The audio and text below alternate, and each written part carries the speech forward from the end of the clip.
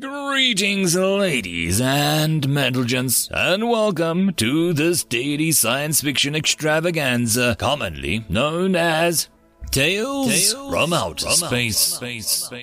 Taken from the subreddit HFY. All the relevant links will be down below. And, as always, I hope that you enjoy. And if you do, please consider supporting the channel. On to the science fiction. Story number 1. A Ruby Amongst Diamonds, written by Alt Cypher. December 1st, 2035. Mom, where are my new jeans? Ruby called down the stairs. She waited for a reply and heard nothing. She kept researching but could not find what she was looking for. Then she realized how long it had been without a response. She stood up and walked downstairs. Ruby's mom was staring at the screen in the kitchen. Mom, Ruby said, do you know where my new jeans are? Ruby's mom was startled by her daughter's voice, as though she had never quite heard such a thing before. What? Honey, sit down, her mom said. She turned her attention back to the screen. Ruby sat and looked at the screen. Scrolling across the bottom of the screen was the words, Alien Intelligence Discovered. On the screen was a man standing behind a podium with NASA logo over it. There were diagrams on the screens behind the man and a map of the solar system with a highlighted area in the Oort cloud. Ruby recognized it from school last year. Ruby caught the man's speech mid-sentence. An extrasolar origin. I want to be clear here. We know nothing about the ship other than it's clearly artificial, and it is maneuvered into a long-term orbit of our sun. Our best guess has the ship passing within a few million kilometers of Earth sometime within the next 20 to 50 years. That's assuming that it makes no further course corrections. Questions? A reporter raised a hand and said, Have we tried communicating with it? The man at the podium said, We have tried signaling it, but the radio wave will take nearly 2 weeks to reach it. Then they will have to decide to respond or not, and it's another 2 weeks back. So it's a minimum of a month to hear anything, plus however much time it takes for the ship to react. He pointed to another reporter. Are we in any danger? The reporter asked. It is impossible to say, but we think that it is highly unlikely. Any species capable of interstellar travel must have given up violence long ago to make such an achievement. Yes, you in the back. The reporter at the back was almost impossible to hear. Are sending ship. We are discussing our options at the moment. However, to be clear, we don't have any manned ship capable of making that trip currently. At best, we could send an automated probe that would still take years. Next question up front here. Do we know where the ship came from? Not entirely, no. We can give a general estimate on its heading when it entered our system, and that's about it. We know it entered on a heading from within our galaxy, most likely slightly around the galactic disk from us. We are running simulations to determine the most likely point of origin. Ruby's mom stared at the screen in shock. She barely blinked. Ruby couldn't see what all the fuss was about. We'd been planning on aliens showing up for over 100 years. And now, here they were. June 9th, 2046. Do you, Ruby, take this man to be your lawfully wedded husband, in sickness and in health, or richer or poorer, in sickness and health, for as long as you both shall live? I do, Ruby said. Her smile could have lit up the chapel all on its own. The nerves from earlier in the day had evaporated when she reached the front of the church. The months of planning and dozens of sleepless nights were nothing more than a memory now, and the day had gone off without any major mishaps. Then I now pronounce you man and wife, the minister said. You may kiss the bride. Later that evening, at the reception, Ruby passed by the bar when a breaking report of the ancient television above the bar caught her eye. The Oort aliens, as they had been called for over a decade now, had still not responded, but they had begun launching smaller ships towards the inner system. The breaking report was that one of those scout ships was on an intercept course with Earth now. Scientists now estimated that the scout ship would pass closer to the moon sometime in the next year or so. The aliens wanted a closer look. Ruby unconsciously put her hand over her belly. The wedding was already planned, and reservations had been made when Ruby and Mark had found out about the new addition to their family. Some quick math told them that it was unlikely she'd be showing at the wedding, but she had her dress let out just a bit in case.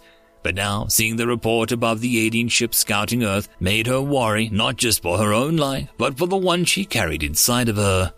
"Hi, honey," Mark said. "I thought we'd lost you. They're ready for the cake cutting in, What's wrong, Ruby hadn't noticed the tear sliding down her cheek. It's nothing. I saw a news report. Those aliens are going to be buzzing around Earth in a year or so with the little one She paused to wipe away a much larger collection of tears in her eyes. "Must be the hormones," she said, half laughing. Mark walked over and wrapped his arms around her. She buried her face in his shoulder and felt safe for a time. October 4th, 2057. "This is one of the 5 largest defensive contracts in the world," the general said as he stared down at the table at Ruby. "Are you telling me that you have no idea how to approach this?"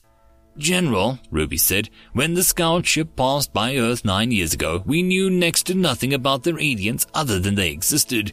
We had every telescope, every satellite, every shuttle watching that scout when it passed, and we learned barely anything else.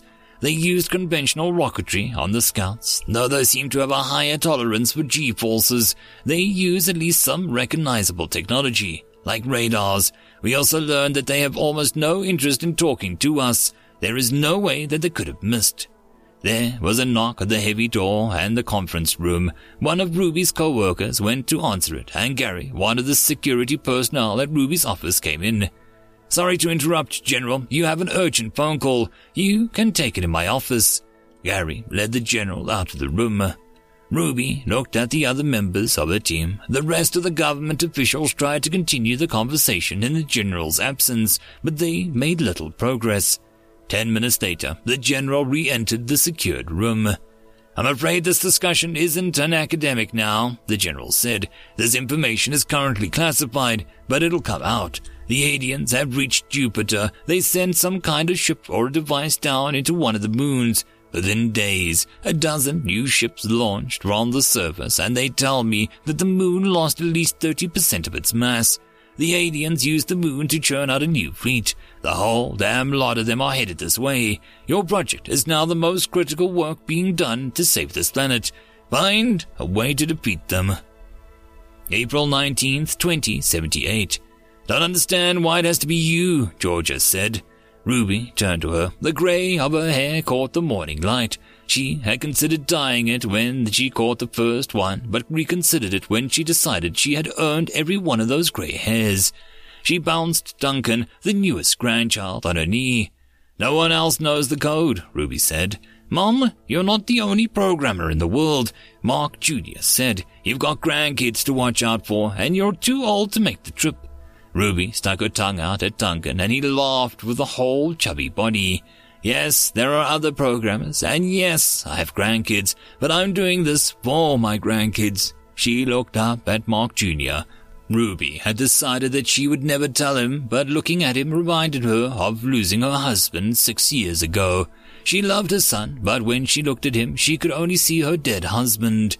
"They've taken Mars. They'll be here any day now. A fleet of 200 alien ships that we've never been able to communicate with. When they get to Earth, what do you think will happen? That they'll skip by us? That they'll suddenly have a change of heart?" "No, Mom," Mark Jr. said, "but, I don't want to lose my mom, okay? You happy? I said it out loud. Don't go." Georgia said, "Let someone else do it." Ruby stood up with the Duncan on her lap. "Believe me, I wish there was something else I could trust to go and get the job done. I got my PhD in computer science under the shadow of these things. I've studied them nearly all my adult life. It's almost certain that they're an automated system designed solely to propagate. They'll eat everything in their path and still be hungry. They can never be satisfied. If they come here, if one of those devices makes it to Earth, the entire planet is doomed. It'll create a copy after copy of itself until Earth is no longer habitable. Then it'll spread out through the universe until the only things left are these damned alien machines. This isn't a task that I can trust anyone else to." May 13th, 2079. The lead ship was a simple design, blunted forward and large engines in the back. Ruby stared out of the portal at the ship as it sailed through the depths of space. She hadn't set foot on Earth in nearly 8 months. The rendezvous with an alien ship had been risky. They weren't sure how close they could get without having the ship react. "Are you ready to get started?" the Commander Gardner had asked. Ruby tore herself away from the view. It was not every day she got to lay eyes directly on something from another world. "Yes," she said, "let's see what we can do." Ruby activated the terminal. In the rear cargo hold, a dozen of the world's most powerful supercomputers spun up to help her. Expert systems initialized, heuristic algorithms came online, watchdog programs began their roaming. Every possible tool humanity could think of was loaded into the systems. Ruby began typing commands, trying to establish a link to the alien ship. As it had several decades, the alien ship did not respond to the connection attempts. "Commander, we're gonna have to try a direct physical connection." "Are you sure, Doctor?" Commander Gardner asked. "Yeah. As I said in the briefings, a direct connection was always the most likely path." Commander Gardner tapped the controls to nudge the human shuttle closer to the alien ship. When they were within a dozen meters, the alien ship reached out with an arm and grabbed the shuttle. The alien ship then brought the humans in close against the hull. The screens in the work module began lighting up and the watchdog alarms and an attempted intrusion. "Well, it looks like you got your direct link," Commander Gardner said. "A little too direct," Ruby said. She began typing. Data flashed across the screen and her eyes darted from one window to another. "Doctor," Commander Gardner said, "I don't mean to rush you, but they appear to be attempting to convert the shuttle into one of their fleet." Ruby looked up and saw the probes crawling along the front of the shuttle. One of the probes popped a panel loose and floated into space. The probe drove into the shuttle's innards. "Max," Ruby called down from the server bay over the intercom, "can you and your team start?" "Yes, Doctor," Max called out over the intercom. "Start slow." "No," Ruby said, watching another probe arm crawl up forward window. "I think you should dump every virus we have into the system as quickly as possible. Turn them all loose." "Will do," Max said. "It's a shame," Ruby said to the commander. "I had hoped to be able to study them more." May 15th, 2099. It is my great pleasure to introduce Georgia Wilson, Dr. Ruby Hinton's daughter, the president said. He stepped aside from the podium and took his seat. Georgia stepped up to the podium and looked over the crowd in front of her. She was glad the rain had held off this morning. The sun was ducking in and out of the clouds, lending the whole ceremony a strange, slow strobe effect. "It's been 20 years since my mother launched into space. Of course, you all know how it ended. She and her team managed to stop the alien ships from consuming Earth. Her ship was lost in an explosion. Their bodies never recovered. It is a story that we have been told 1,000 times, how Earth came this close to complete destruction. When they asked me to speak today with a dedication ceremony, I didn't know what I could say. There were 3 movies and a dozen books about her. I didn't think there was much more that I could add. But then I realized that for all 3 times everyone who has heard her story, they never knew my mom. They didn't know that she hated being at the center of attention and that a giant statue would have embarrassed her to death. They didn't know that she only took her first computer science classes because she was following the cute boy. Of course, she wound up falling in love with the subject and not the boy. And nobody knew that my brother and I actually tried to talk to her out of going. We thought there were other people who could do it. We were selfish, I admit. We didn't want to lose our mother. We tried to get her to stay behind by any means. We even guilted her about missing seeing her grandkids grow up. But then she told us that she was going up there so that her grandkids could grow up.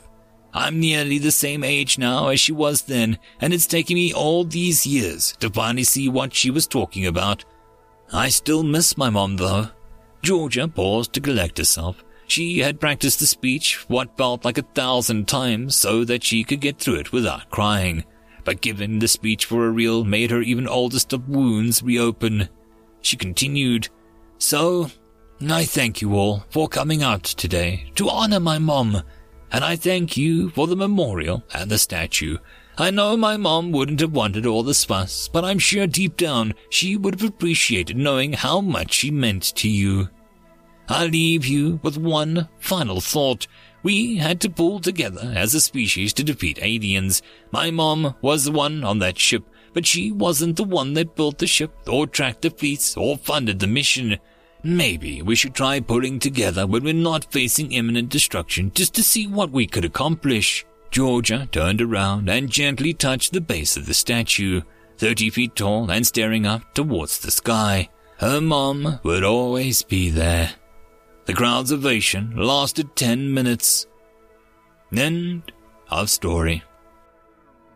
And that, my friends, concludes this dose of science fiction fun. I hope that you enjoyed. And if you did, please don't forget to support the author from the link down below. But if you want to support this channel, there are links as well down below for you to help with. But the easiest way would be to share this video. And if you are so inclined, subscribe as well. I will see you all in the next episode, and I hope that you all have a fantastic time until then. Cheers.